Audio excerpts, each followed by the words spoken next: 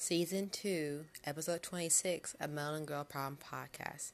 Now, many of you are probably wondering, am I celebrating the 4th of July? And to answer many of your questions, I am not. And here's why. Every year as a Black American, I think about Frederick Douglass' famous speech, "What to the slave is the 4th of July." This summer is the feeling of liberation, citizenship, and enfranchisement is particularly stunted. Patriotism for many Black people, even Black veterans, have always been complicated. America is like a wayward child whom you will always love, but they just can't get themselves together. The only thing different about this year is for the first time I've seen more Black Lives Matter signs than flags. I hope this year the prodigal son comes home.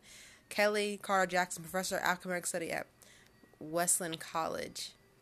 July 4th has never been a day that my family don't. Most families don't have cookouts. They don't stick flags on the front porch. Even in past years when we attended our town's fireworks display, we watched under the common understanding that our purpose is not to celebrate. We just want to see the bright colors streaming underneath that dark sky. Freedom for Black people in the United States has always been a tenuous or tedious and continuous and never separation from the realization that our white neighbors might turn against us as they have in Tulsa, Rosewood, Boston, East St. Louis, Independence Day, as some call it, but another opportunity to reflect on the value of vigilance, the peace that we pay for any semblance of freedom. Joy is best reserved for other occasions. The one thing different about this 4th of July that usually tend to think, I'm thinking about how fragile the American experiment has been and remains. Blowing little bombs of color sparking toward the sky is pretty. Eating grilled hot dogs out of pie, yum. But this feeling kind of trivial compared to what we're up against in 2020. The normalization of white supremacy, the state sanctioned violating against people of color, the normalization of massive death by virus, massive income inequality. The point of 4th of July is to celebrate the ideas of the country's inception. It feels wrong to celebrate unless we are always willing to face the way in which we are falling short of those ideals. We should be working as an individual and as a nation to elect leaders who will recognize and work to rectify them. On July 4th, 1976, the Bicentennial, it was a small part of a ragtag group marching through the streaming pothole streets of working-class Philadelphia, chanting, "We carry the rich for 200 years. Let them get off our backs." We are passionate, but doctrinated, loud, but infectual. We were in no way resembled the thousands of Black Lives Matter protests who, multiracials in their makeup, insightful in their analysis, and savvy in their tactics, are demanding and hopefully ensuring that we as a nation do not regress to familiar ways. On this 4th of July, I am thinking about them and the future we as their elders are obligated to help them create. This year in particular, we shouldn't be congratulating ourselves on our distant independence from King George rather than let us use it to acknowledge and celebrate our independence with each other. I'll be thinking about our two Americans. They live experience of those with privilege by virtue of skin color, bank account, or both. Also nostalgia for the past. They live experience of so many others does not. This year, 4th of July, comes just over a little a month after the murder of George Floyd. The only thing new about this event was more white Americans than usual took notice this time. As we wave our sparklers this year, it marked the beginning of our starting to forget, or will we remember this time and commit to the work of beginning in a new place by the next 4th of July?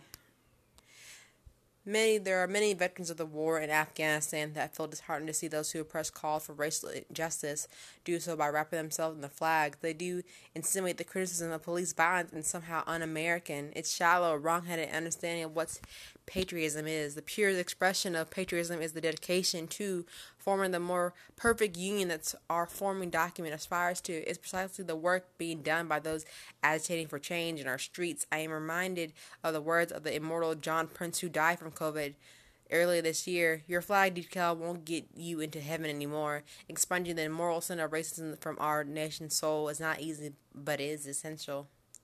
In 1852, Frederick Douglass was invited to give a speech commemorating the 4th of July. His audience was symptomatic, abolitionists mostly, but Douglass had no time for niceties. He warned his white listeners that while slavery persists, the work of independence was not yet complete. "You have no right," he said, "to wear out, to waste the hard-earned fame of your fathers to cover your indulgence.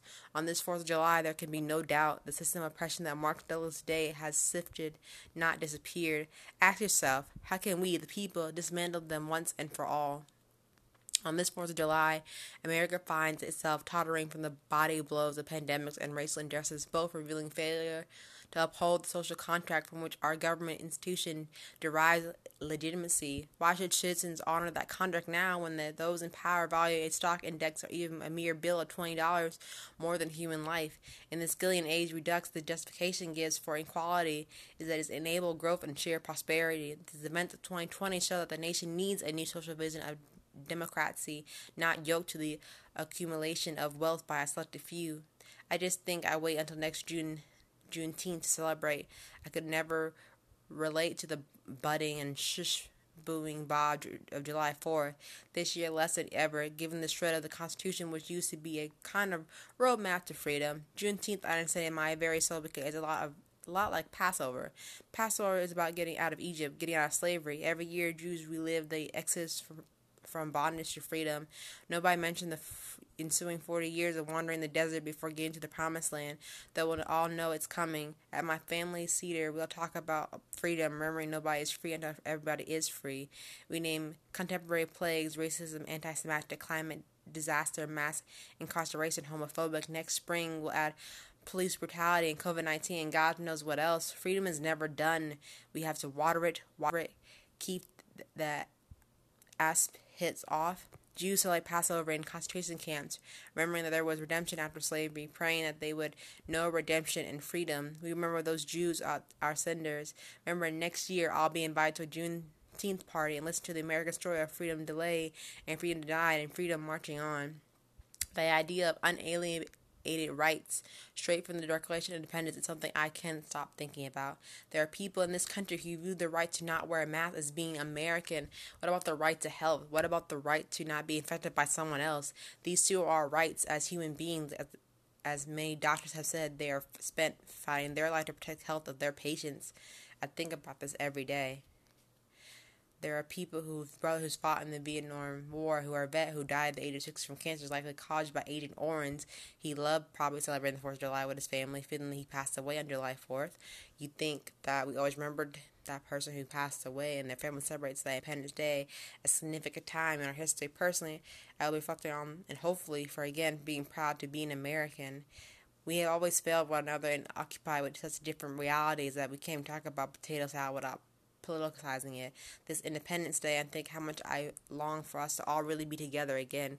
We have lost so much more than we realize. Independence should mean more to us than isolation, ignorance, and individuality. It should mean independence of thought and of mind, and ability to speak our mind thoughtfully, debate and question and reveal our differences.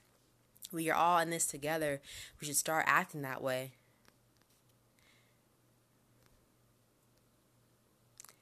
I look different from my schoolmates. I always celebrate 4th of July with a hope that we'll change and overcome the institutionalization racism that is prevalent and affected so many people.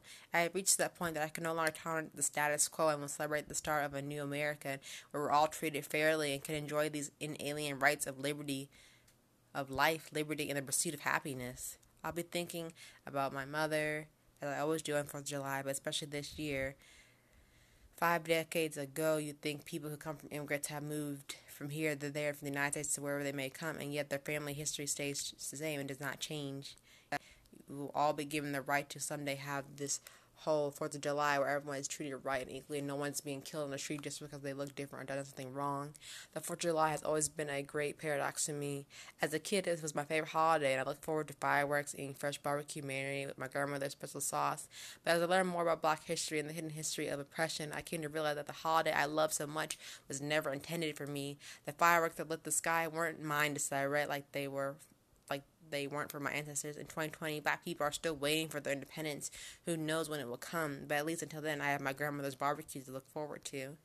This Independence Day, I'm thinking about freedom. I'm willing to curtail many of my freedoms of movement, freedom to face the world unmasked, freedom to visit my friends or families in order to protect others' well-beings, their freedom to live long and healthy lives. The necessity of short-term sacrifices for a long-term benefit seems obvious, and yet it's one that's incomprehensibly is still debated, and COVID-19 continues to spread. It's infatuating, lacking a fair leadership that has cost 10,000 of American lives, but there's also us, neighbors taking care of neighbors, dropping off groceries, making each other's masks, organizing and marching to make change.